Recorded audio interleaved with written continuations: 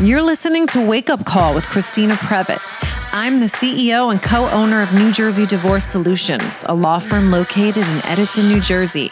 I've been practicing exclusively divorce and family law for the past 16 years. Everyone has a story.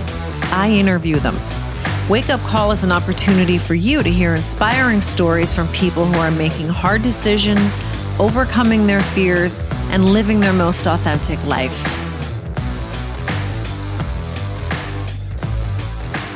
All right.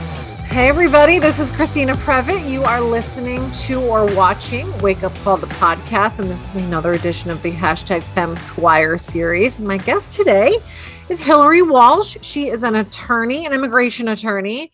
Her practice is the New Frontier Immigration Law in Phoenix, Arizona. You can find her on Facebook and Instagram at New Frontier Immigration Law. And I love your handle for your personal Insta page. It's at The Real Hillary Show. I love that. Yes. 2 L's. Two L's.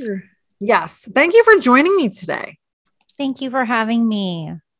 So you have a really interesting story. Before we even get to that, I just kind of want to tell people how we met. We're in the same coaching program that David Nagel is doing. It's called the Elite Mind.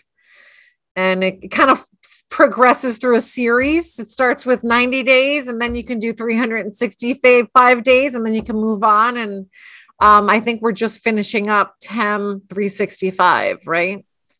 I just started. So I think you're probably at like day 300. You're at day TEM 300 or something by now, if you're finishing up. But mine is, I probably am 120 days into my 365. So I'm behind you. So we're kind of mixed. We're a mixed bag. Yes. I don't know. Am I a slow learner? Why? No, I don't know how it worked either, because I'm friends with another person who's in it and she had done her 90 days. I was like, yeah, on the fence about it when she was first starting. Yeah. And now we're in the same group. So I think once you're in the year-long program, you just all get thrown in together, and then you probably get booted out when it's time for you to get booted out. Yeah. It's like, is it like graduating from kindergarten? Like at some point, are you just expected to fly? Like, does David push you out of the nest? I don't know. No, I think that there's another program afterwards. So from how it sounds, like there's an ongoing, I mean, I think that we're all learning exactly what we're supposed to right when we're supposed to. So there's no right or wrong. And yes. I don't think there's any getting shoved out of the nest unless you have like weird excuses, and I don't think those are coming up. So, yeah, well, we could now go into a conversation we started before and just kind of, I thought it would be nice to let our audience hear it, because I'm sure a lot of the David Nagel peeps will eavesdrop on this. So David gave us a challenge. I'm calling it the $20 challenge. I don't know what he called it, where he invites you to go up to a stranger. It has to be a stranger, and just ask them for $20.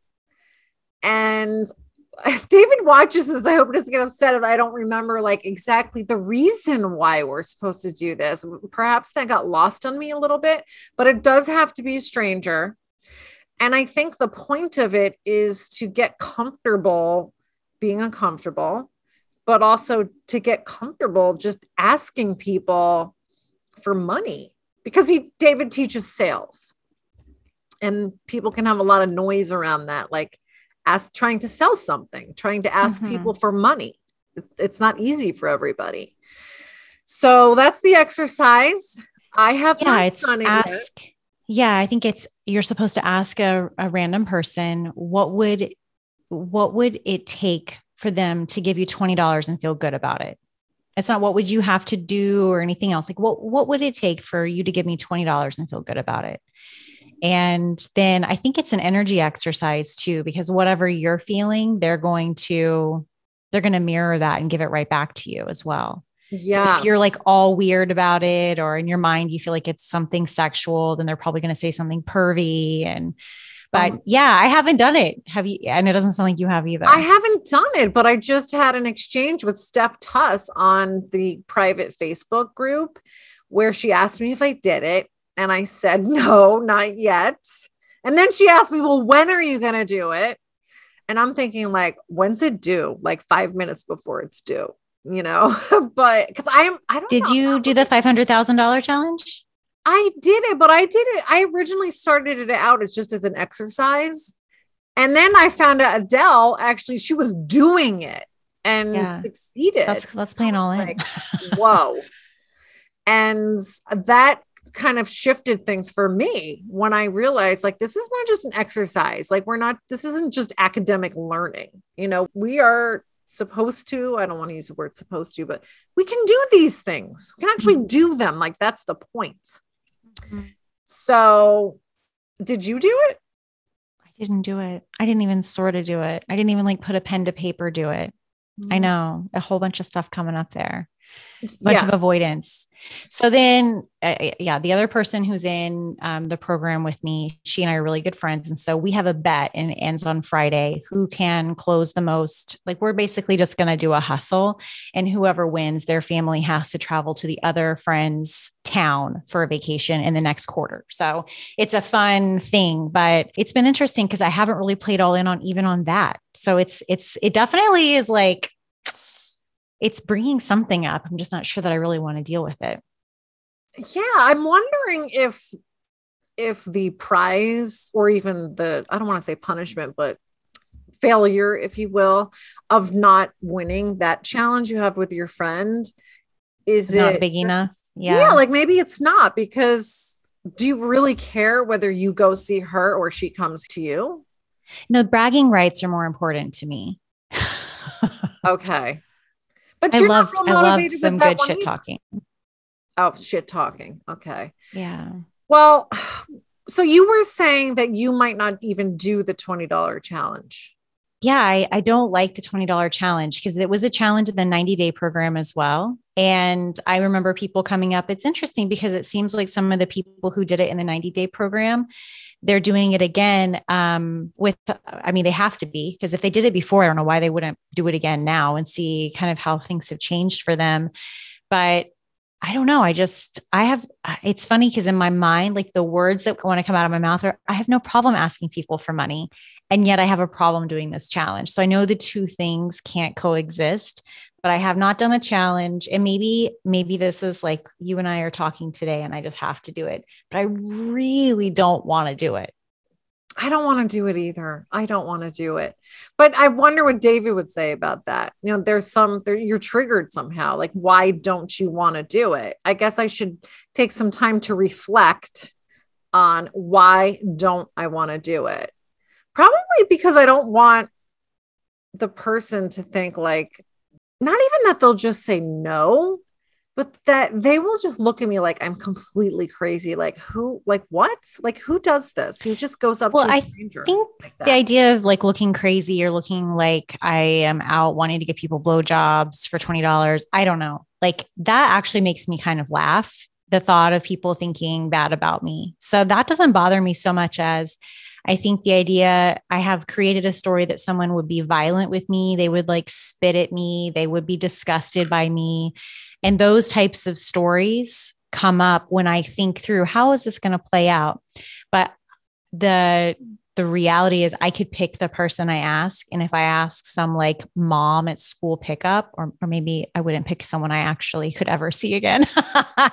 That person's not going to do any of those things to me. So, I mean, it brings up a whole lot of really interesting stuff, to say the least. I wonder if both of us are bothered by it because of our background, from being kind of discarded kids. Yeah, because I think that's really interesting what you said your reaction would be. It does seem like it relates to your childhood, which is really the reason that I invited you to come on here and talk, because I love stories about people that had adverse childhood and adverse experience at some point in their development and have still managed to be a perfectly functional individual and be as successful as you are. So thanks for coming on to talk about that. Yeah, for sure. Now, have you ever talked about your background on your podcast? I had somebody interview me once who we did talk a bit about my background, not like Did Probably we talk gory. about it as much as you and I did on the phone the other day? Probably not. Probably not. Huh. Yeah. Huh. Huh. Yeah, that's like nobody, it doesn't feel good when your therapist or your doctor says, huh, Huh. huh. There is more there. Yeah. So why did you become a divorce lawyer? Wait, who's being interviewed here? I don't know. Don't you think that your listeners need to know a little bit of a layer deeper? They do. So maybe what we should do is I'll invite you back on. You would probably be the perfect person to come back on and interview me because you promised me 90 minutes today, and we are not going to spend 90 minutes talking about me. Well, I think that it makes so much sense about why you really like the underdog story is Yeah. because you see it in yourself. And I don't know if people, when they meet you, like my perception of you, and I don't really know you, is you seem like a very successful, fun, loving, got it together person. And nobody gets to see it's kind of like when you see a celebrity, you just imagine that they were born into it. Like I think about, I don't know, Taylor Swift, and she must have just had it easy. And you don't see all the years behind the scenes before Taylor Swift was Taylor Swift. I literally like Taylor Swift's a big deal in my house. I have 4 kids under 9, and our dog is named Taylor because, why not? And he's a he, but he's Taylor after Taylor Swift. So Taylor Swift's a big deal in our family. But I think that each of us really appreciates other people when we can see where they came from and see where they are now. And they can have the hope that they can do it too. Because it's easy to other people. Oh, well, they're different than me because. Yeah. Yeah. No, I can totally relate to that. So yeah, I mean, I definitely think there's a connection between us, and I identify with your story because when we talked privately about it, you always hear stories about kids, maybe a little Black girl or an Asian girl or an LGBT girl or boy. And you often hear them say, well, when I finally saw a woman of color or an LGBT woman in a place of power and influence, that was the first time that I ever thought, well, I can do it too then. Mm-hmm. And that really resonated with me because I've always felt like with my past that I had to overcome a lot. And I still managed, I kind of joke, I managed to not be a stripper. Not that there's anything wrong with being a stripper, but I managed to do better. I managed to, like you just described me, be this successful person. And I think that when I was growing up, I never felt like I saw somebody like me. Like, yeah, I saw a white person, a white female in influential roles, but I just always felt like I was different.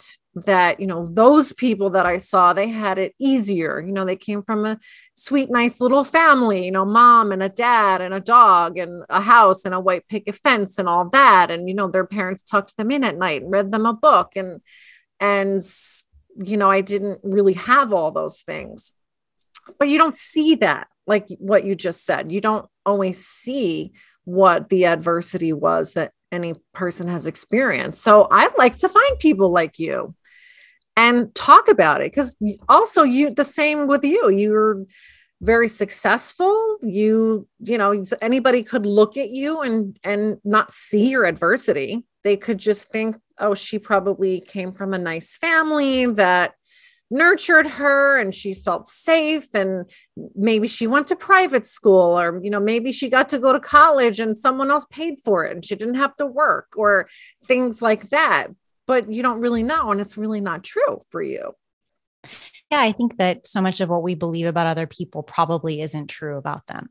And that's what this gets to tease out, is because while I have a wonderful relationship with my parents now, and that's just in part that is a testament to just the power of forgiveness and time restoring all things. And if there's enough time, sometimes there's not enough time, but we didn't go to private school. My mom says, I don't know, I should probably fact check this with him, that my dad couldn't address an envelope or make out a check when he graduated from high school. And of course, those were important skills to have when they graduated in 1979, 1980, something like that. But the benefit of, and maybe just like kids today, people don't, I think, really value having a hard upbringing. And when we can, I mean, our parents always talk about walking uphill both ways in snow. And like, there's the running joke about that. And it is because we had to work this hard to get here where you are today. You are in a place of privilege now because of what I went through. Even if your privilege is kind of shitty compared to somebody else's privilege, like our generation got you here. Now you need to take it up or you're going to take it back down. You get to make that choice. And when we have so much of the everything has to be perfect, like the Pottery Barn Kids magazine, that's how everybody's supposed to show up in life. If you are, I remember it being a really big deal a couple of years ago when I got to take my kids back to school shopping at the mall. It was such a big deal to me because we never got to do stuff like that. I remember like having $100 bill to spend at the mall and it being the biggest deal because it meant I got to buy a new outfit for the year. Yeah. And that was a ton of money for my parents, 4 kids, $400 to put brand new clothes. And we didn't go without with clothes. My mom, we didn't go without like some people do, but when we have to pretend in this, maybe it's the social media world where our kids look perfect. And I do it too. Like I went out and bought my kids these cute color coordinating outfits the other day, took my iPhone out to the same place last year we went for Christmas photos and took pictures of my kids and put it on Facebook. Granted, most of the time my kids look like, they are unkempt. They're always in the pool. We live in Arizona. So they got like crunchy chlorine hair. And that's how they live on a day-to-day basis. But I'm going to spit shine them for one day because I want to put on my Facebook how adorable my kids are. If we don't talk to our kids and we don't talk to our audience or our clients or whoever it is that we're serving about where we were and how we got to where we are, I think it's a huge disservice to people because it's not you need to go through hard things to become successful or to become whatever your idea of success is. It's we can go through hard things and they don't define us in the sense of I'm a victim. They have defined my path, my difficult things in my life, being getting the shit beat out of me when I was a teenage kid and a teenager and getting put in foster care and then getting put up in a lockup facility for runaway teenagers because I thought that nobody would notice when I skipped play practice because I thought I was that irrelevant. That not everybody has to have that experience to then be on the other side and say, oh, I had a hard time, but look at where I am now because of it. But I think that it's a huge source of power. It has defined the level of influence I get to have because I can walk into a room of a bunch of people who have never done anything and they think that they're never going to do anything. And I get to tell them that they're wrong. And I can also walk into a room of people who have had the private school and mom and dad, my parents did tuck me in at night. They've had all of those things. Recently, I hosted a gratitude dinner for my law firm and we went around the table and talked about what each person shared, what was something that you're grateful to someone for, and you don't thank them enough. It's like that unspoken gratitude. We get to tap in at any time and just really be happy. And one person shared that her whole life, she had wanted a family who made pancakes on Saturday, kind of what you're describing when you were going through like what you had envisioned for your childhood and you were deprived of that. And her husband is a pancake on Saturday kind of guy. And they just got married and it's just absolutely wonderful. And she was like, I don't stop and thank him enough for the pancake on Saturday because that was something that was so important to her that she always wanted. Man, you wouldn't appreciate something like that if you just always had it given to you. So those are such powerful gifts, even if at the time it really hurt. Yeah. And, something keeps popping up for me when I hear you talking is I get really fired up when I hear people talk about welfare kids or welfare parents. You know, their objection often to public assistance programs is, well, you know, why don't they just go get a job? You know, why do my taxes have to support them? They can work. And they really don't understand the welfare family. And my response is always, you know, maybe that's true. Maybe the parent could go get a job. Maybe they can't. That's not even the issue for me. What about the kids?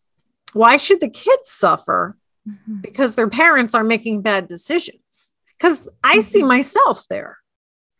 No, I see myself as the kid who didn't have the parents making the best decisions for various reasons. But does that mean that I should suffer too?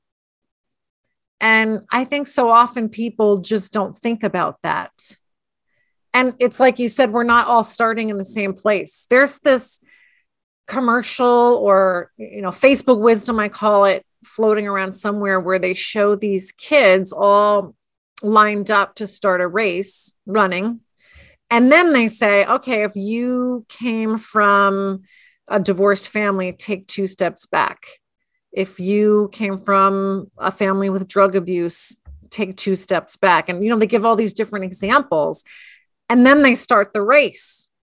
So the kids that are disadvantaged, you know, they're already further back. And it's easy when you don't see life that way, because it really is how it is. You don't appreciate that you did have a head start. Maybe not even that you had a head start, but the other kids were behind.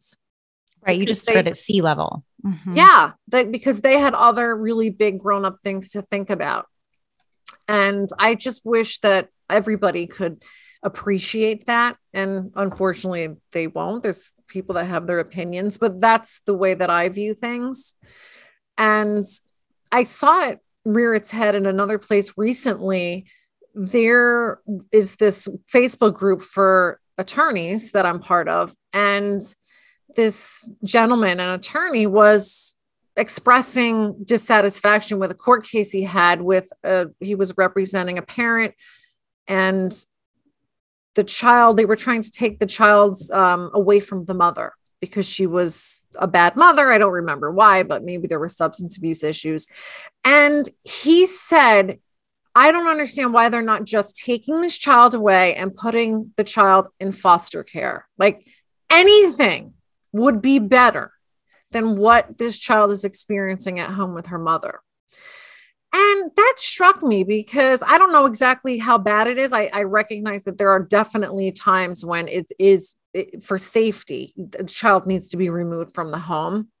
But I also know that when you're in a home where there is abuse and neglect, you are still emotionally attached to that parent.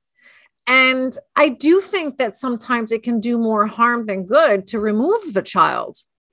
Because my experience in foster homes was, I wasn't abused. I know there are foster kids that were abused, but I also was not in a loving environment. You know, and I was in several. I remember going to these homes and I never even saw the parents of the home. I can only compare it to a child kennel. You would go, you would be shown to your room, which you shared with 1 or 2 other girls. And the foster parents had like their own section of the house where they were. And we didn't see them. We didn't eat with them. They did not interact with us.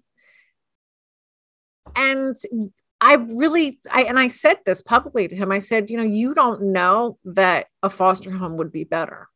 I have experienced a foster home. I can tell you, you don't just go to the foster home and voila, you're in this wonderful, nurturing, warm environment. I mean, that'd be wonderful if that did happen. And I'm sure that there are some foster parents who provide that, but I was in several and I never experienced that. So it was interesting to me that this person was making this judgment, but I don't think he really knew what he was talking about. So I think that life can get really complicated when what we want for someone, what we think is the best, what we think this is the best thing for you is not necessarily what is actually the best thing for them. So I applaud that person for wanting the best for someone. And at the end of the day, you and I would never know what that kid's experience would be like. But you have your experience, and your experience is really powerful. And it gets to help you inform when you're talking to your clients about this is what divorce is going to look like. And what's your plan with your kids? And what kind of parenting are you going to do with your kids?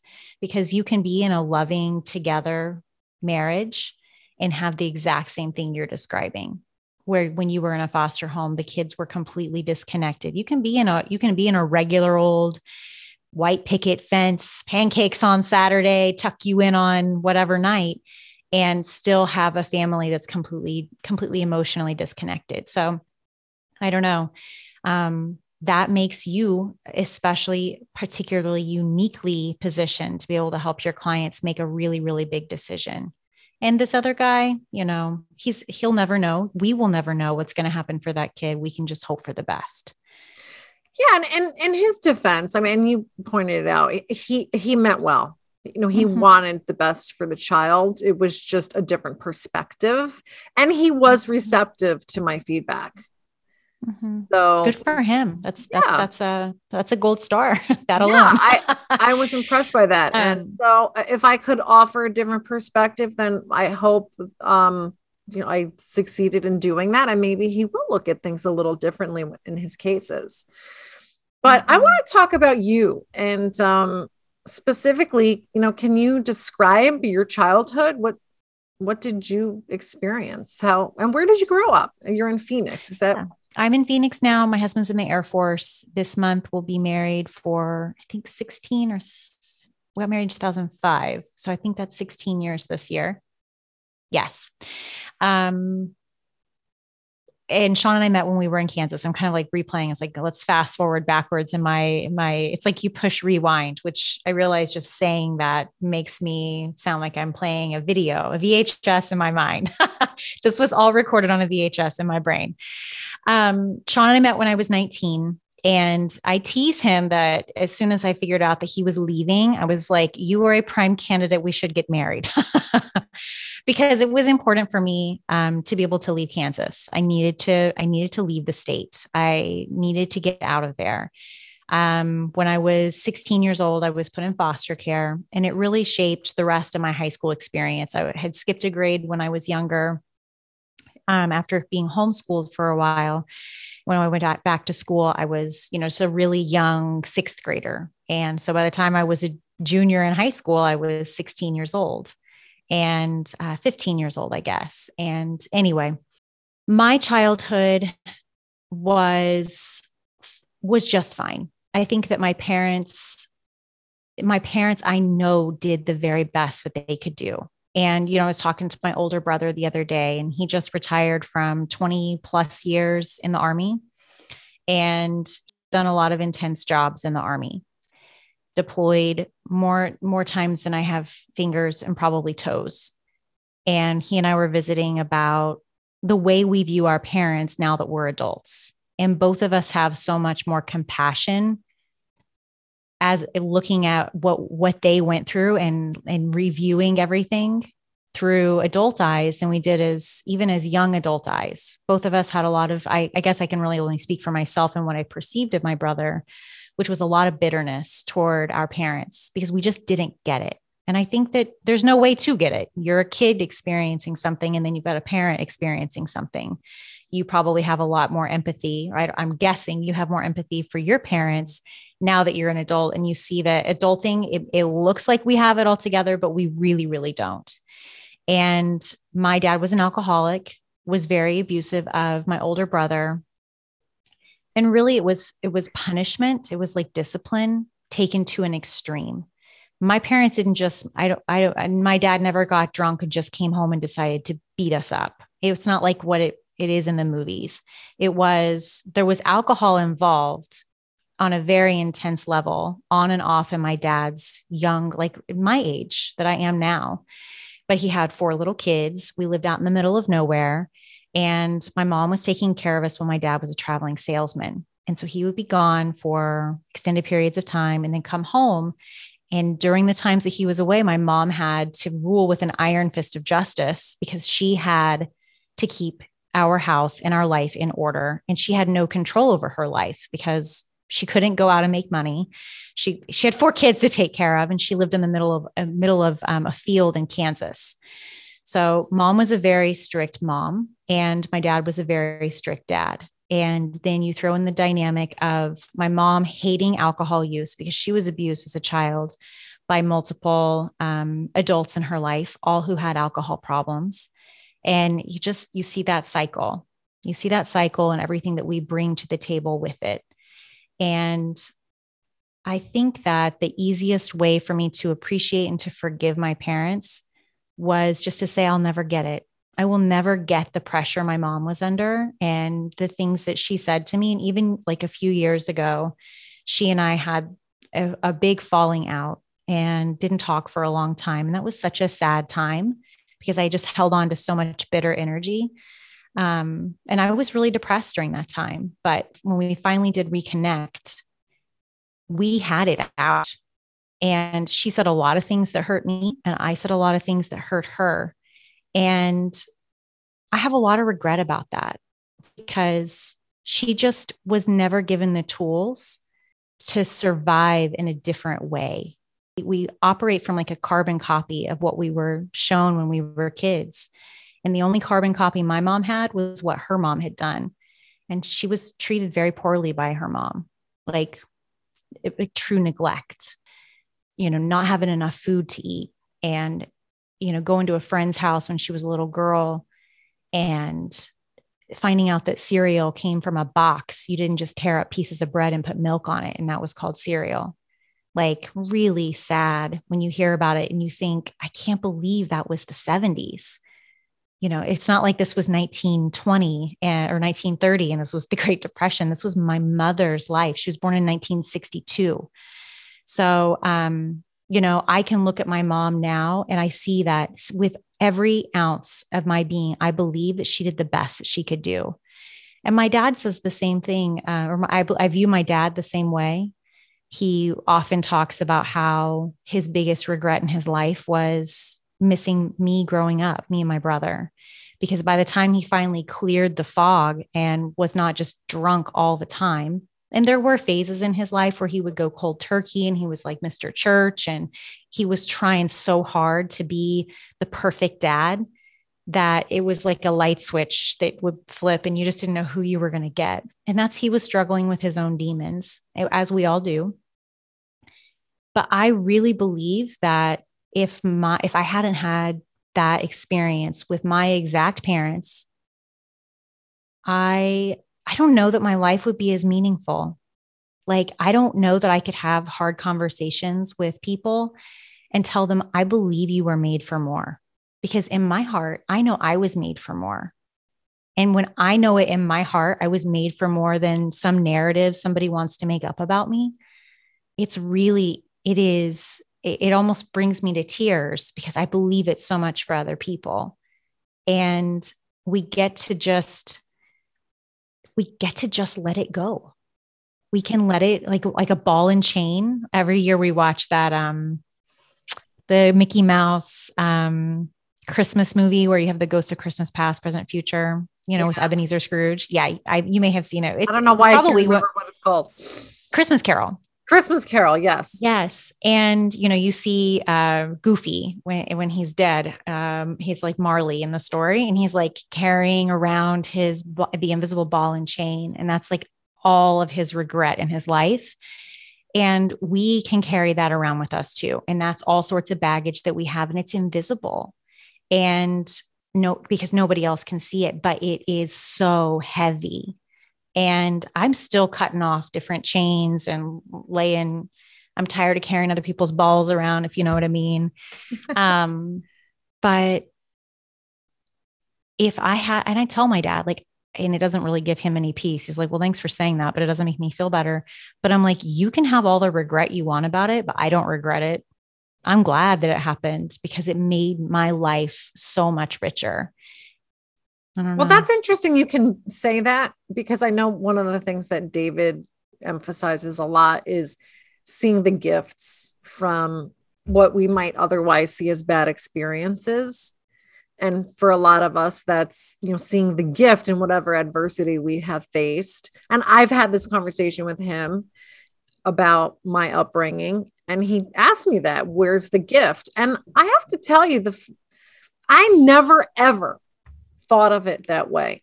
I had a VIP with him, I think in 2017 or 18. And it was really the first time that I was ever confronted with that thought of, is there a gift in all of it? And how did it benefit me? How has it made me the person that I am today? And that's really powerful when you can look at that experience and rather than have all the resentments that just eats you alive and colors everything you do, where you can turn it around and see it as a gift. So I'm wondering, did you also learn that from your time with David, or how did you come to that conclusion? It's hard to really pull apart. I've been on such an intense personal development and kind of restoration journey the past really 4 years since I had my little human. I don't know exactly where it came from, but I think the easiest way for me to comprehend and believe and accept that was when I was working with Marla Mattinson, who's a David Nagel student as well. And she gifted me this way that she sees everything. And it really helped me appreciate it. So I'll share with you. Essentially for her, and I think for me on a big level too, is that when we were just on a soul level and we were just souls floating around out in the stars, we chose our parents and we chose our spouse, if we have one, or are going to have one, and our kids. And this huge soul gathering happened, and we made agreements with each other at that time. And then we come to earth and we either fulfill those agreements or we break them. And I believe that my parents made an agreement with their parents and their parents and their parents and their parents, all the way down to me making an agreement and me saying, David Gaston and Laurie Gaston, I choose you to be my parents because I'm going to get emotional, because you will help me have a bigger impact. And I mean, and thank you for that. Thank you for keeping your promise. That's incredible. And it helps me when I'm so mad at my husband. I mean, I got married to Sean when I was 20. We got together when I was 19. And I was at the time a anti-gay Republican who thought the immigrants needed to go back to where they came from and do things the right way. So I'm a pretty different person now. And that's crazy considering your upbringing. I would have thought you were, really accepting of other people that are different. So that's surprising to me. Yeah, no, I mean, I'm not proud of it, but it's, and again, a part of me that where I can see people who are in that position and I can look at them with love and think, there's still time for you. You just need to marinate longer and you just see a little bit more of the world and come back and see me in 5 years when you've actually lived. And maybe, I mean, my grandmother, may she rest, she didn't have that view and she didn't lived her whole life. And that's just how she viewed things. Not every bit of it. Not every bit of what I'm describing, but a whole lot of it. She actually wrote me a really funny, I had bought a book that said stories from your grandmother. And it was this little flip card thing that you can fill out. And she had scratched out toward the end of her life. She had previously written, who's your favorite president? She put JFK and she scratched out, put Donald Trump. So she was a true believer there to the very end. But I think that when I have arguments or disagreements or frustrations with my husband, and we all do, I think that we have, anytime you have, Anytime you have a pretty intense relationship with anybody, you're going to have really intense disagreements with them, and you never show up as your best self. So it is what it is. And you see that every day, I'm sure, when people come talk to you and they've acted like a jackwagon and now they want to get a divorce. For me, it comes down to what soul agreement did Sean and I make? And who knows? I don't know. I'm inhabiting this body now, and I either get to make the agreement or make a whole new path. But I know that we agreed on a soul level to have these 4 kids. And I believe that we're here to help people solve hunger issues. Sean and I really believe that we are very jointly in belief that world hunger is an issue that can be solved. It just is a matter of everyone deciding to do it. So that's what we're here for. For me, it's about freedom. If you are hungry, you can't truly be free. And so everything feeds into my desire to help people be free. That helps me appreciate Sean a lot more, knowing that just like I can appreciate my parents and be grateful to them, I can appreciate Sean so much more because I know that when we were souls, we made this agreement. I don't know the extent of the agreement. I haven't read the fine print because I can't see it right now. But I know that on a cosmic level, before I ever inhabited this battery pack, that Sean and I we are a thing, you know, and my parents and I were a thing, and my brother and my little brother and my little sister. And on some level, you and me, we were going to have this conversation today because when you were a kid, were you in JERS when you were in foster care? I was in New York and I was in California. Okay. So you got to see coast to coast foster care living. Yeah. I just got to see the middle state. And my experience was totally different than yours because it was such small town, little foster care stuff. There aren't nearly as many kids in foster care in Kansas as there are in those huge states. But when I talk about that, what do you think about the idea that maybe you chose your parents and that they behaved exactly as you all agreed that they would? How does that strike you? I never thought about that, but it doesn't sound crazy to me. Do you think it could give more meaning to why you went through what you went through? Well, and finding the gift in it? Yes. I mean, I do, as my life continues and I evolve, I do see how there's been a certain path, and I don't exactly know what's in front of me, but I do see how one thing led to another and how all the things that have happened to me have made the path to the next thing. Like even what I do now for a living, I practice divorce law, but I've done that for 17 years. I really don't want to do that anymore, but the next things that I have brewing are definitely the product of everything that I've learned and experienced as a divorce lawyer, which came from my childhood. So I do see how everything evolves and everything's connected. I used to think that I used to have a hard time seeing how I had any purpose in life other than to take care of my mother. And I would think, how could that be my purpose in life? Is to take care of her. Like that doesn't seem, I mean, it's, nice that I'm here to help take care of her, but it always seemed to me, how could that be my purpose? And I'm finally starting to realize that that's not it. That might be a role that you play, but it's not your purpose in life. It's not the reason you're here. So I even at the ripe old age of 46, I'm still figuring things out and still have plenty to figure out. But I think that's one of the exciting things about life is you should live until you're dead. Like every minute. There's not a time where you say, okay, I guess I'm done now. Just going to sit here, wait, like you could be 99 years old. Every single day that you get is a gift, and whatever you choose to do with it is what you'll do.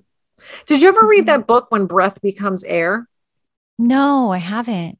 Have you heard of that? Heard of it? I have heard of it, but I've not read it. I forget the name of the author, but he was a neurosurgeon. And he was interested in philosophy, and he explains how he ended up becoming a neurosurgeon. But the book is his memoir about his experience dying. Hmm. And he didn't get to finish the book. I don't want to give too much away because I hope you'll read it. But there was something that he said in the book that really struck me that I think about often. And he felt like he was just waiting to die. Like everything was about planning to die. Death is right around the corner. And he said at some point he realized, I don't know when I'm going to die. I know it will be soon, but I don't know when. And until then, I'm living. And that just has stuck with me. And so often when I hear, because I'll hear myself say these things like, oh, I'm too old to do that now. I should have done that when I was 20. But then I think, but why? I love stories like an 85-year-old woman who went back to college to get her bachelor's. Because until you're dead, you're alive. Mm-hmm. I watched, I guess it's a documentary. I don't know what it's called, but I watched, I think it's called In Her Own Words or something, but it's about Ruth, the great legendary Ruth. And she mentions in there when someone created a Tumblr account for her being the notorious RBG. And she said, here I am. I'm 82 years old and I'm an icon. And it was the most, of course, adorable thing ever. But it was one of those things that kind of stuck with me where it's like everybody keeps telling us you have to do something in a certain time. And then the people we appreciate the most are the ones who break that rule. Yes. Yes. Yeah. So I try really hard not to, I guess David would call that destination thinking. Like, I'm done now. There's nothing more for me. Never. As long as we're alive, we still have things to do. I want to ask you. Oh yeah, go ahead. I was going to ask one of the emphasis of the 90-day program or the 10-365 is to make goals and meet them. What's your current goal? Well, Hillary, I don't have one. I've struggled with that. I feel like I either have so many ideas swirling in my head that I don't even know what the goal should be, that there isn't a specific one. And I think I do need to have one. I don't even know what it should be. Yeah. I mean, don't make rules about what it should be, but for me, it was like a total body transformation. And that's when I got my mommy makeover. I quit drinking. I've lost like 12, 13 pounds now.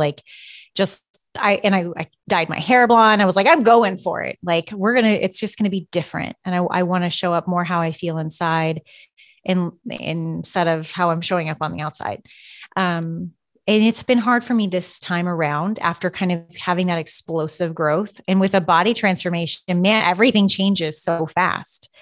The inward stuff is it's a long game, but we decided to moving through some tolerations, like getting new floors put in our house, because in a lot of areas we have carpet that's like old, gross and stained and stuff like that. Getting rid of those tolerations, lighting my front yard so we can see our pretty house that we live in rather than it just being like this dark abyss.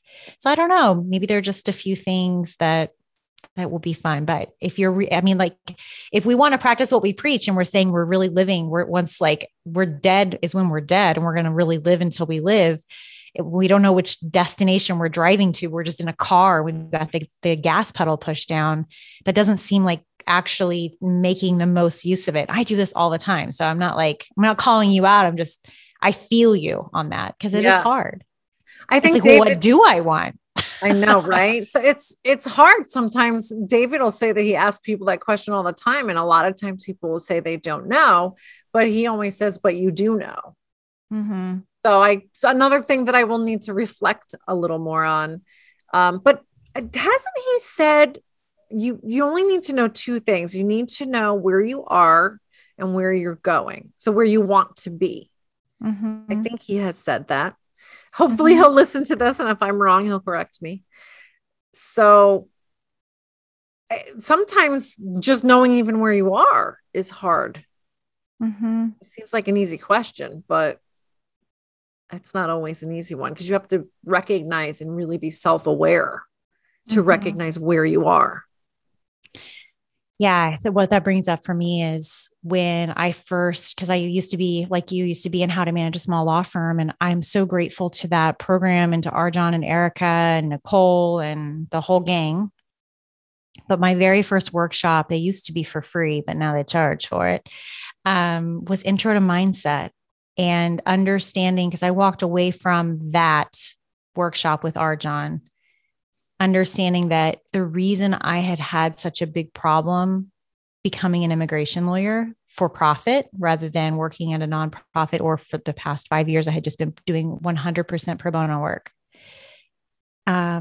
Was because I thought my clients were victims. How can you charge a victim money to help them? And I realized that I was making them a victim so I could save them. Mm.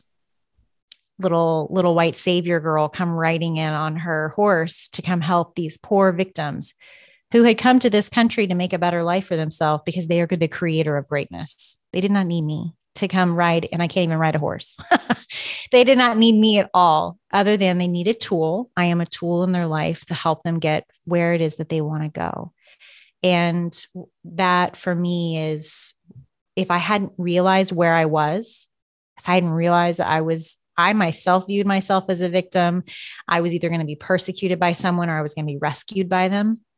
And I was doing the same thing to my clients. They were victims who I needed to rescue. If I hadn't realized that that's the paradigm I was living in, there's no way I could have busted out of that and started living a different life. I would have been broke. My clients would have not been responsive, and I couldn't have helped very many people because I wouldn't have had any resources. So that knowing where you are is important. Well, were you rescuing you?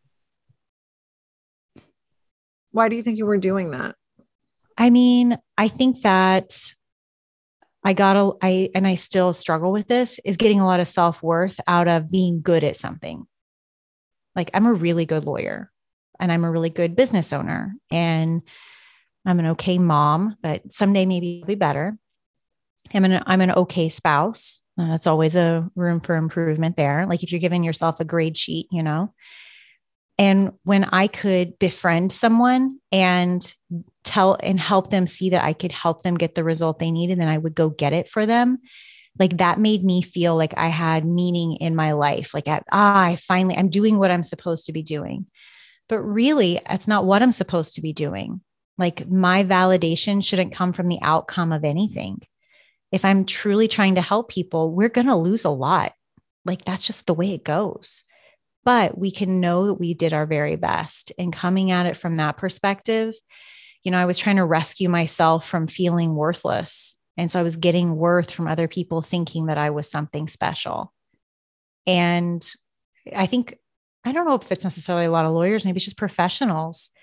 We get a lot of worth from the piece of paper that we paid a lot of money to get and took a lot of tests to be able to get. And at the end of the day, it still doesn't make us happy. And that's why we have so many professionals, especially lawyers, who hate their job. It's because like we worked so hard for this. And I thought that this was going to give me value, give me, Hillary Walsh, value in this life. And then come to find out, I'm just, you know, I always hear people who are in commercial lit, and that's what I used to do, talk about how they're just making rich people richer. And they don't feel like that's what they were made for. It's like, well, you may not have been, but being a lawyer wasn't what you were made for either. And you taking care of your mom and honoring her isn't what you were made for either. And we know that. And that's why we're unhappy when we do it. That's deep. I think about that. I have a lot to think about tonight, Hillary. Oh my goodness. Well, there was something you said that struck me that I kind of want to ask you to clarify. So you appreciate that your mother was, she did the best that she could. Mm-hmm.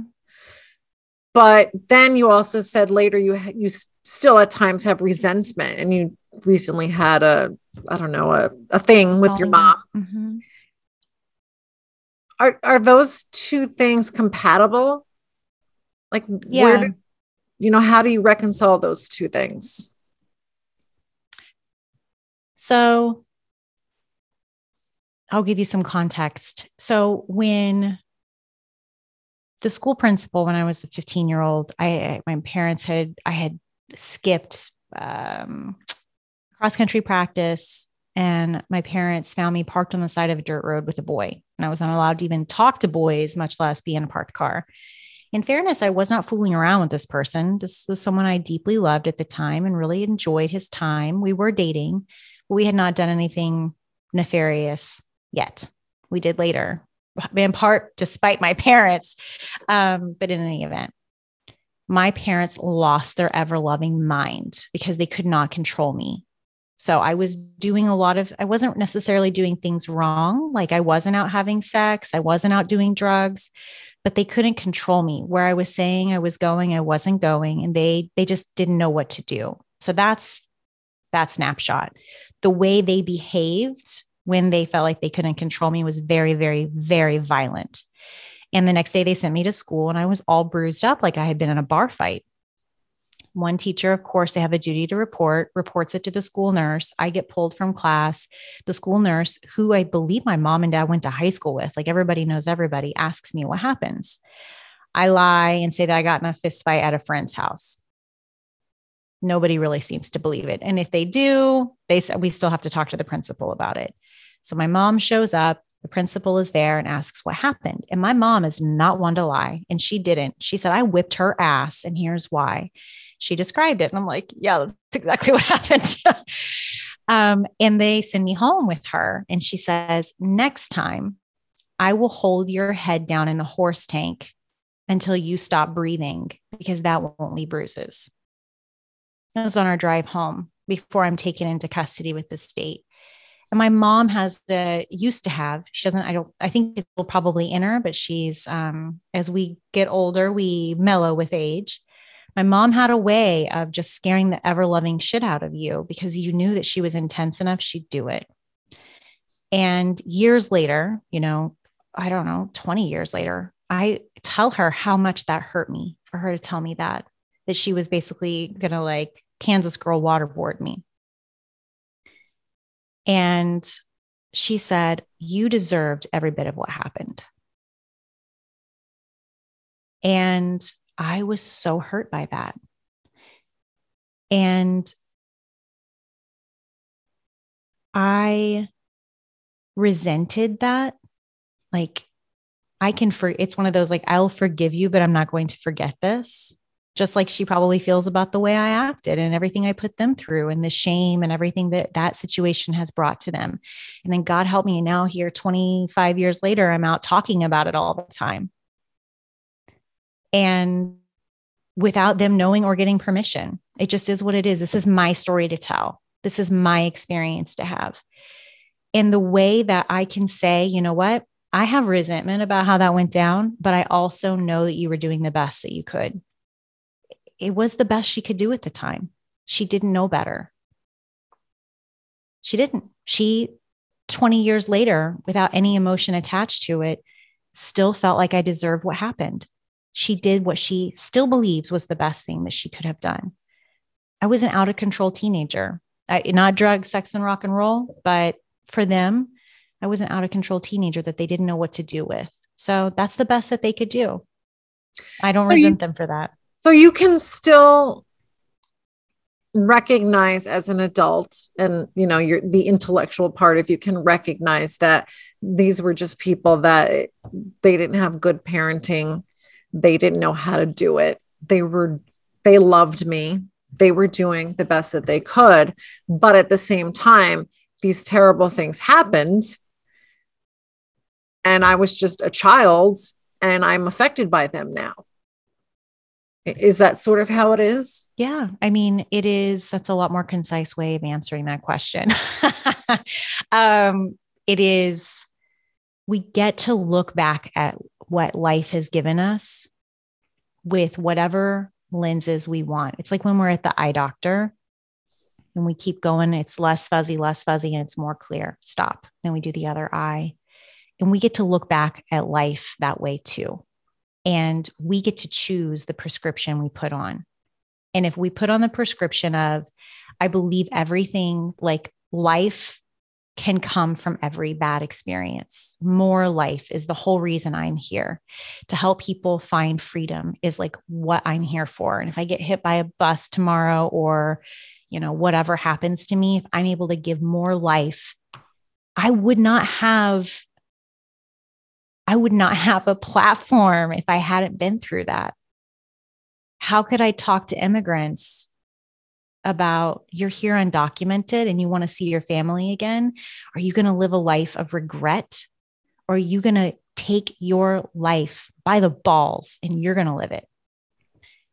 If I didn't have that experience, because I had to make that same choice myself. So I don't know. I don't know the exact way of saying this was the moment when I stopped having resentment. And this was the moment where I could appreciate and love my parents. But it was like a light switch and it just stopped.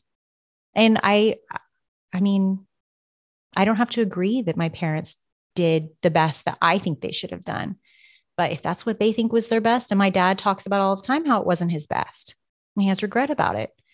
But I get to free him of that guilt and shame with me. He can deal with it however he wants to deal with it, Well, it's their own experience. Mm-hmm. It's not about us as the child. We were just there and part of it. Like, I'm sure if you talk to my mom, she's apologized for certain things, but she had a different experience. It's like, how two people can witness a car accident, but they both see something different. Mm-hmm. And obviously with a parent and a child, you're in completely different roles, but you are each having your own experience with it. Mm-hmm. But you said something interesting.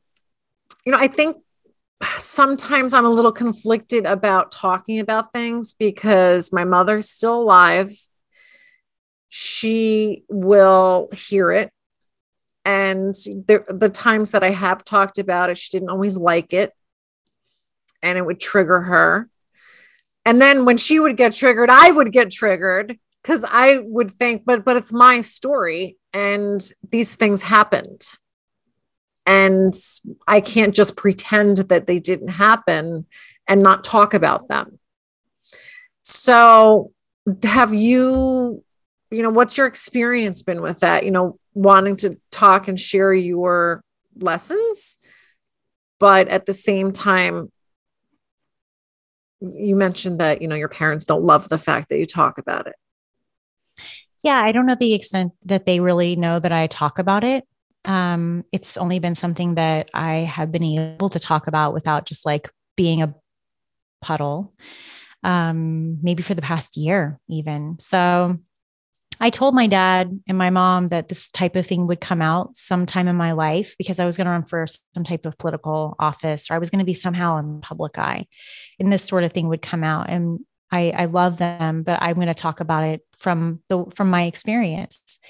And my dad was, from what I remember, and this has been probably 5 or so, maybe more years ago. And my dad was like, I will support you in anything you ever do. And they're not super pro immigration, especially, like they're pro from what I can tell, because we really try not to talk about it because it brings up a whole bunch of stuff that we can sit around and not talk about immigration and have plenty to chat about. But my dad gave me $5,000 when I was buying my law office building. He just wrote a check. I think maybe my mom did, but in any event, so I don't want to attribute the wrong gift giving, but they said, we want to help support you. We were trying to buy this office and I probably had 5 clients at the time. And it was a really, really big leap of faith. And they were like, we don't have enough money to help you pay more, but I want to just give you, because I'd asked for a loan. I just want to give you $5,000 to support you. And that meant a lot because I knew that it probably cut against what on some level they don't necessarily agree with. So kind of pulling this back to your question, if I were sharing this just for the sake of sharing it, I would feel very different about it. But the reason I share what I went through is because it's cathartic for me. I think that we get into a competition within ourselves of somebody always has it worse and somebody always has it easier. And the way we show up in life is not necessarily reflective of the easy or difficulty of our upbringing or even our yesterday. And if we can be so authentic, and the only way I know how to be so authentic is to be as real with you and honest and open about, you ask me a question, I'm going to give you the most honest answer I can in this moment, as I would with anybody else, with my dearest friend sitting at my kitchen table in my home. And I can't not talk about Hillary, who was 15 and what she went through, and come and be on a podcast for other women entrepreneurs and pretend like that didn't happen. I can't be authentic in that. And I also think that every person has something that in their past was painful. I mean, everybody, something has hurt them, and they can hopefully hear us talk about this and not hear, oh, they had it worse. They've look at them because they had it bad, blah, blah, blah, blah, blah. No, in spite of the longer race that we had to run, we're here. And my view in life, and I know yours is too, is we can all get here. Come with me. The party is fun. It's not an exclusive club. We can all get here together. Whether you are starting 10 steps back or whether you're starting 5 steps ahead of me, I'm going to catch your ass and pass you, and then, talk some shit about it while we're having coffee together, Yeah. I think there were times too that I didn't want to talk about things because I would hate when you would get the sad puppy eyes, like, oh, I'm so sorry that happened. People don't know what to do with it. And sometimes they're sorry they even asked, just a simple question like, oh, are you close to your dad? No, he's dead. He abandoned me when I was a kid. He died from AIDS because he was a heroin addict. Oh gosh. Okay. Did you decide what you're going to pick from the menu? They're like, oh my God, how do you react to that? I'm like, don't worry about it. I'm past it. We're good. So it's not that I hide it. It's just that I'm kind of choosy about who I should talk about it with, because I don't want them to feel sorry for me. There's nothing to feel sorry for. These things happen. We don't have any control over what other people feel, though. That's their prerogative. So if that's happening, what I would argue, what I would suggest or challenge you on is the people you're picking are picking up on your energy about it because you don't know how to feel about it. So they're like, oh, fuck, I don't know what to think about this. Because if you don't know how to feel about it, how are they supposed to know how to feel about it? Well, yeah, funny story, funny, not funny. Can I share with you something personal? Yeah. And then they're gonna be like, okay, yeah, tell me. And then it's just like this whole, you whoosh, immediately go deep with someone. And then they can be like, dude, thank you so much for sharing that with me, because now I can appreciate you so much more. Yeah, I never thought that I had a weird energy around it. Maybe I do though. I mean, if you haven't figured out how it connects to your present life, then it's like walking around like the Riddler. It's got a big question mark walking around with, how do you today in this social setting with this particular person, how do you want to address this? Or we'll just not talk about it. No, I haven't talked to him for a few years, which is true. Right? Yeah. Yeah. I don't know. I think, I think I said to you at some point, like, it's not a contest, like who had it worse, but there are times when I'll hear someone else's story and it was like way worse than my story. And I'm like, oh my God, I can't even believe I've been complaining at all. Like that's really bad, but it's not a contest. There could be somebody else who had it a lot easier, had adversity, because we all have. And maybe they just weren't as strong, or whatever their sensitivity was, they couldn't get through it the same way, because we're all individuals. There's like a kid somewhere who thinks that hangnail is like the end of the world, right? And then there's another kid that can withstand a lot. like my brother and I, he's had a lot of challenges in his life, and the challenges that I didn't have. And people will often look at us and go, well, it's interesting. You grew up in the same household, but you turned out so differently. And, I just think in some ways I was able to adapt a little better, maybe, to what we were presented with. And he wasn't, he experienced it differently. Mm-hmm. So, I try not to think that everything's like a comparison. Yeah, it's not. I mean, and I think that's what keeps us from really embracing, I guess, our uniqueness, is that at all times we are trying to figure out where we fit in within some type of social setting, and especially now that we've been alone for so long and now we come back, and how are we supposed to behave? And I don't want to behave that way anymore, whatever it is. But yeah, comparison is, I think the Bible talks about it being the thief of joy. And it really is, because I can be on a badass vacation that's badass for me. And if I see that somebody else is doing something more amazing, I allow it. It can steal my happiness, and I'm on a beach somewhere. Like, that's ridiculous. Yeah. So I don't Just know. look at Instagram. Yeah, exactly. Everyone has a perfect complexion, all the filters and everything. Everything looks perfect. Life is perfect on Instagram. Yeah, it is. But it's so much richer in real life when we look like shit. Yeah. The real stuff that's The happening. real stuff. Yeah. So I feel like this time together has just flown by. I do want to hear a little bit about your experience I feel like we kind of left off with your parents finding you in the car. You ended up with a black eye. But when were you taken into custody? When were you removed from your parents' custody? Was it that event? Yeah, it was at an event. And it was, I never really got hit in the face, but there was a lot all over my body and my arms. But my parents have a floor covering store. So they sell carpet, tile, wood, anything you like glue or tack down to your floors in our little hometown in Kansas.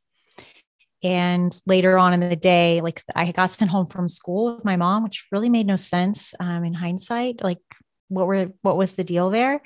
And we went to my parents' store, because that's where my dad was working. And a CPS employee came to my parents' place of business, and they took pictures of me. And for a long time, actually, this past year, I did a workshop where I addressed some of this very painful baggage, but they had me pull down they took pictures of my naked legs and butt, and probably the front as well. I don't really remember, but there were bruises everywhere up my back, and they had to take pictures of it. And I was in the bathroom of my parents' floor covering store. So a very familiar place it's like our second home.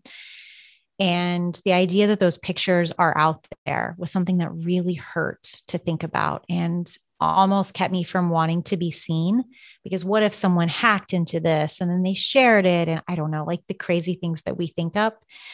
That was also traumatizing, probably equally traumatizing to the actual beating. And then from there, I got sent to a foster home, just actually not too far from where my parents' store was, there in Wellington. And they had a bunch of their own kids. They were a lovely, everybody had red hair. It was a redheaded family. So I don't know, the Gingers took me in and were very lovely to me. And I had a little twin bed, and I was not with them for very long before I got transferred to a lady who lived across the street from my high school that I was at. And her son was a couple years older than me and had graduated high school by then, but I knew him. I think he's actually the band teacher at my local high school now. So it was all a very strange experience, because I actually just reconnected with, at the time, one of my very best friends from high school. She and I just connected on Zoom a few days ago.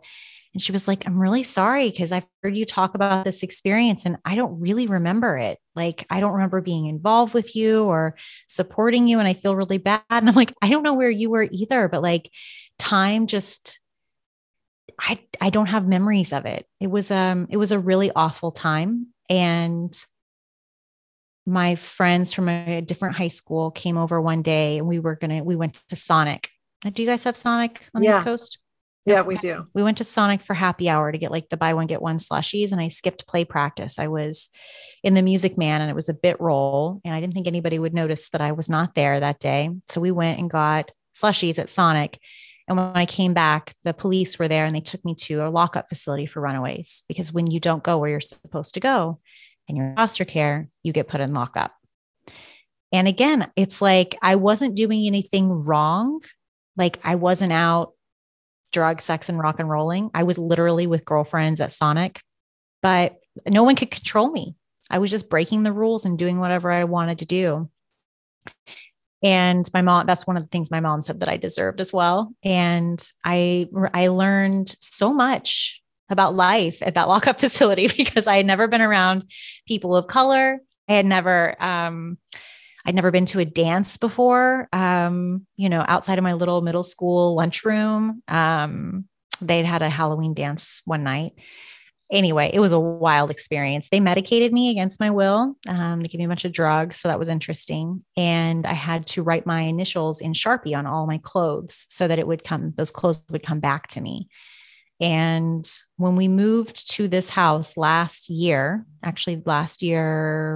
like 50 weeks from ago, I finally threw away an old sports bra that I had moved countless times. I mean, it was like all stretched out, like old stretchy, and it kind of just starts to disintegrate. It was a white sports bra that had my initials on it. And I was like, you know what? I just don't need this anymore. Like, I'm done. I'm done carrying this around. And I just left it at the old house and threw it away, So I think that the most valuable part of that experience was the gift in it all. I mean, a lot of it was a gift, but going to court do you do child custody stuff or just I have. Yeah, I have. Yeah. Yeah. We go to court, as you know, and the state has to decide it, like that guy was talking about on Facebook in that group you're in, whether the state should take the child or whether the child should be reunified with the family. And it's a big deal because it's a constitutional right to be a family and all this other stuff. So you have to have these hearings. And I went to this hearing not knowing, I knew I was going to court. I didn't know what I was going to court for, didn't know why we were going to be there. And my parents were there. I walk in with this guy who walks in and tells me, let's go.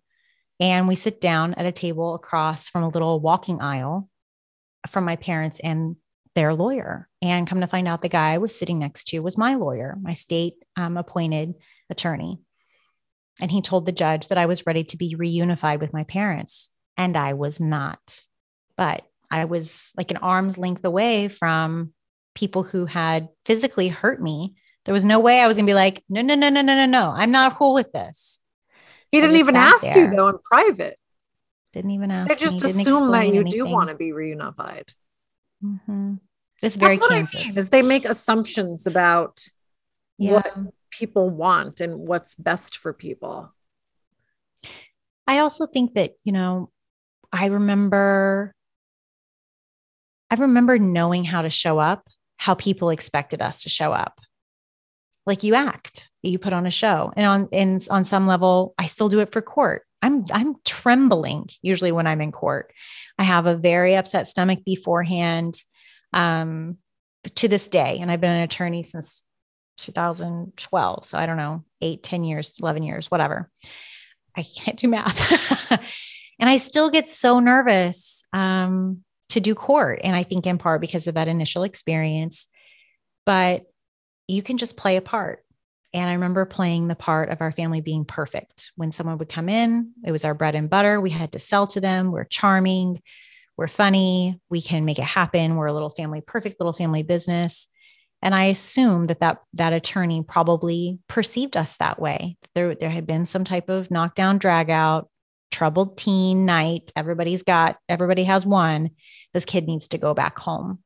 But that person was not my advocate that day. And so it has made me a lot better attorney because people talk about this in immigration court all the time.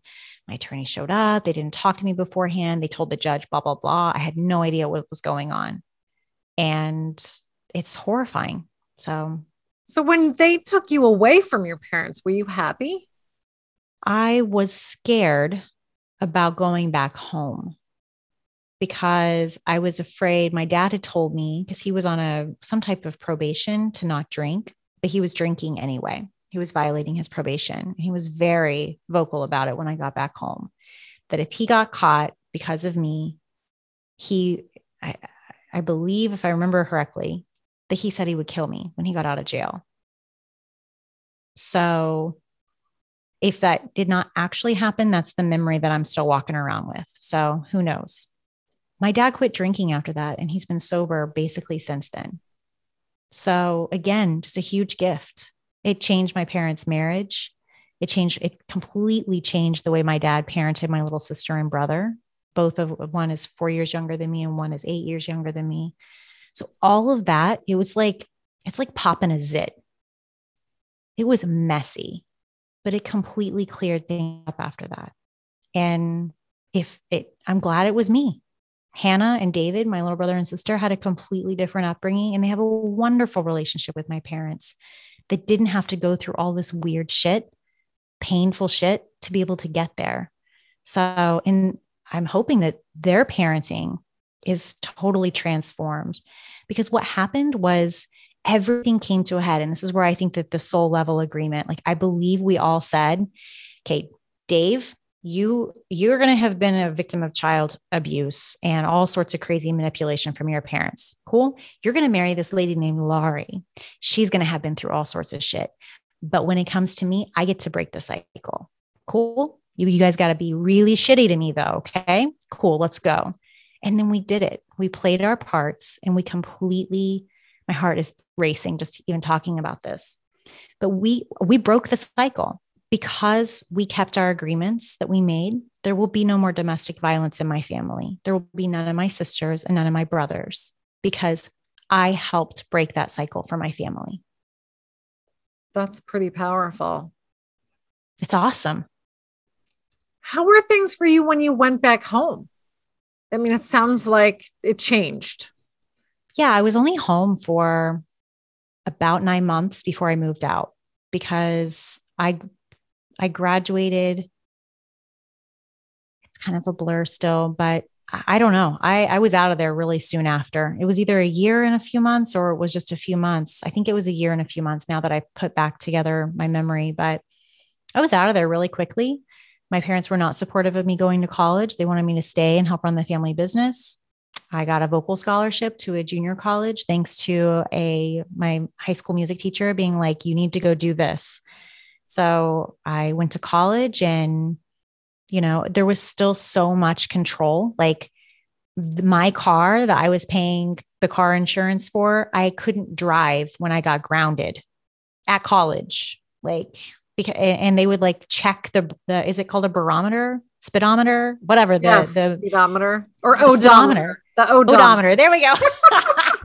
Oh my gosh, to make sure that I hadn't driven anywhere. And this is freaking in Kansas. You can't get anywhere without driving. So I had an old crappy bicycle. I was riding around like some type of loser on campus. But that's why, like, marrying Sean and getting to just grow into whoever I was meant to be, and him still being so supportive of me, I am so grateful to him for that, because he could be very frustrated by the woman he ended up marrying. Like, surprise, I'm nothing. I am not what you thought you were getting into. Cause he has just been this really steady rock for me, and that I get to grow almost upon. Like, he laid such a safe foundation for me that I get to just be like this blooming flower. And I could never have done that if I didn't get out of there. Do you think that you were attracted to him because of his stability? Like, was that and I know you were both very young, but do you think that was part of the attraction? The attraction with Sean was he was so much fun. I actually was concerned that he was going to be too much of a party boy because he just was so much fun. And I was looking for someone who was really stable, like very serious, going to have a job, be able to provide, must bear children by the time I'm 22. Like that was my worldview at the time. But I think, I mean, I really think that the thing that really sold me on Sean was we were going to get out of Kansas. So, but when I met his family, we went back to Jersey for Christmas, and I met his dad, who's this sweet Canadian American, just salt of the earth. And he just loved me. And his mom was not a fan. She asked me at my bridal shower if all girls from Kansas get married when they're 19 years old, when they're teenagers, I think is what she asked me during my bridal shower at her home with all of her friends. And I was like, I knew it was supposed to be insulting, but I was like, I didn't know better. It's like, yeah, why? Do you get along better now? We do. I mean, yeah, you have 4 grandchildren and all of a sudden you're in forever. So she is wonderful. And she grew up in New York, and she's just very different approach to conversation than I was used to, which is a very, very old folksy Kansas girl. So, I don't know. There were so many, and Sean's siblings are really wonderful too. He's one of 7, and his siblings are just amazing people, and people you can, from the very first time you meet them, you just feel safe with, and you can say off the wall stuff and it's not going to faze them because they're really off the wall too. And that's so much fun. You'll have to look me up when you're in Jersey. Are his parents still in Jersey? They're not. They still have a home there. And a couple of his siblings are still there. But when the first grandchild was born, they moved out to Ohio to be near him. And so they're Ohio transplants, and they're always thinking about getting back to Jersey, but it's just so the taxes and the traffic. And I don't know. I don't know what they're going to do, but they're coming out here at the end of the year. And we're always trying to convince them to move out to Phoenix because the weather is so good out here.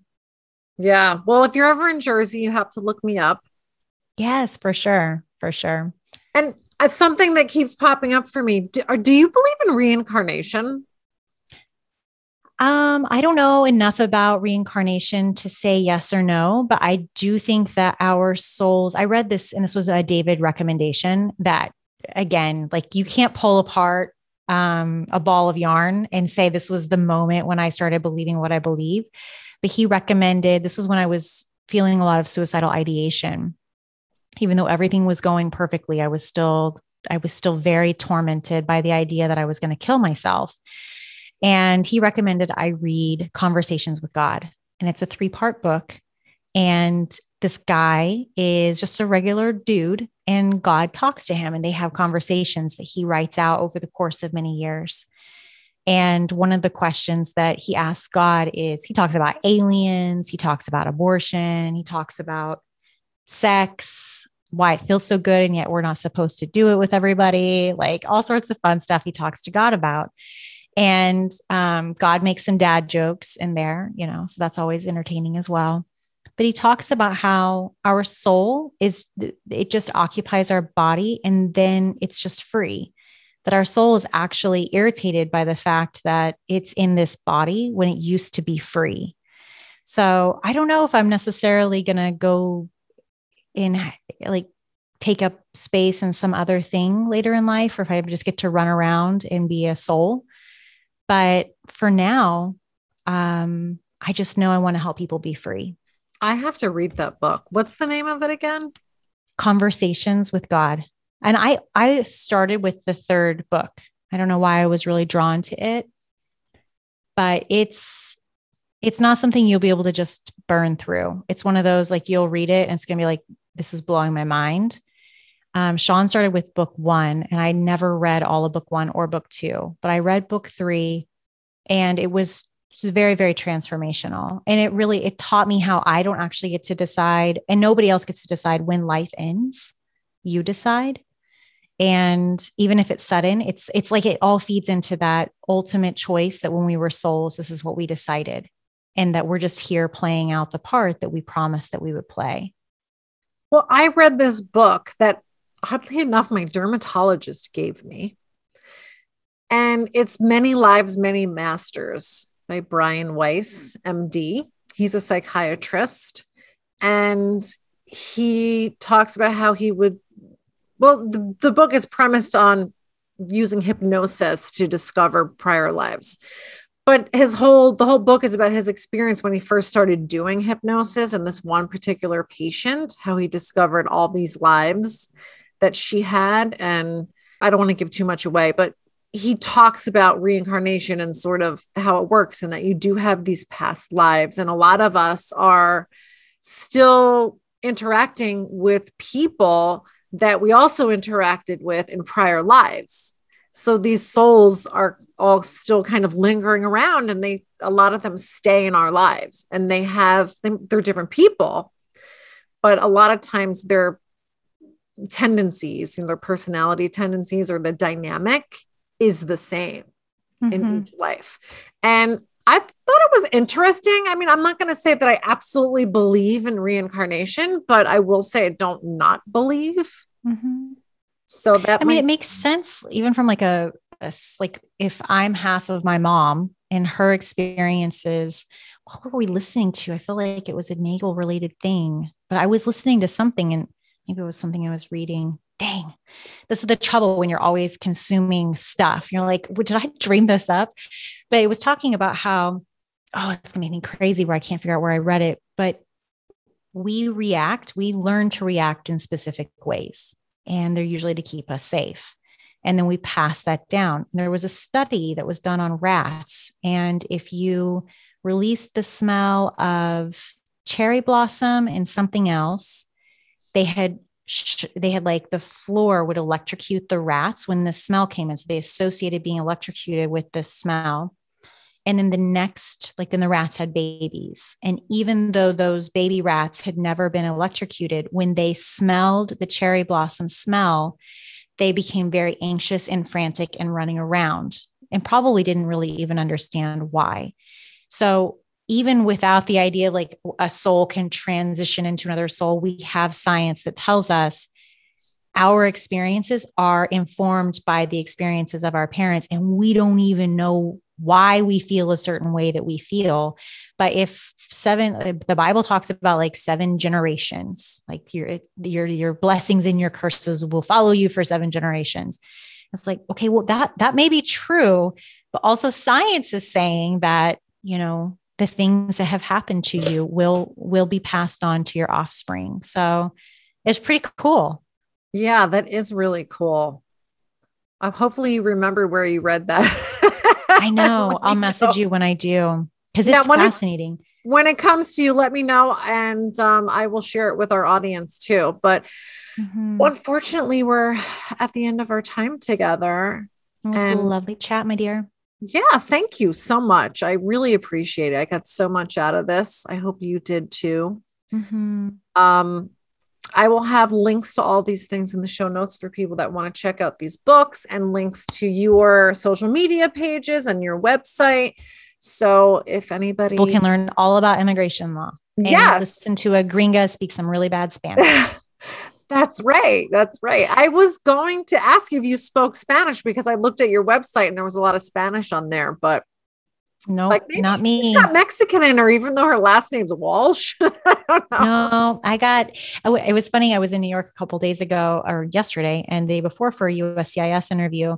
And my client asked me if I was Jewish. And then the guy in my taxi driver asked me if I was from Mexico.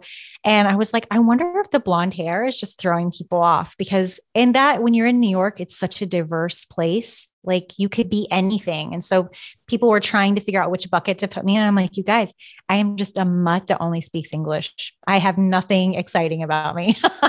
Oh, you have a lot exciting about you. Well, you know what I mean. You know what I mean. All right. Well, I have to end with one question. Can I have $20? You didn't ask the question though. It's what would, I think that's why I'm having a block. What would it take for you to give me $20 and feel good about it? What would it? Yeah. See, my mind goes somewhere sexual. Like I can't ask a man because I feel like they'll be like, really? Well, what are you offering? It's only $20. Yeah, only $20.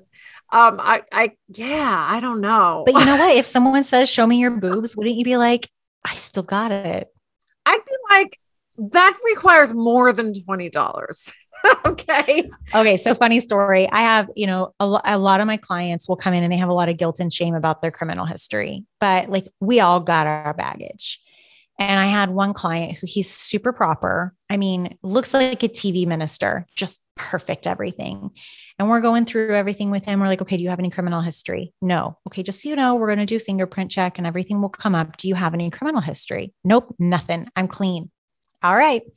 Come to find out, about 20 years ago, he got busted for asking an undercover cop down here in downtown Phoenix for a blowjob, and he offered her $30 for it.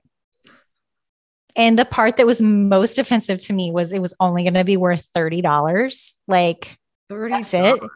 And this, granted, it was when the dollar was worth more.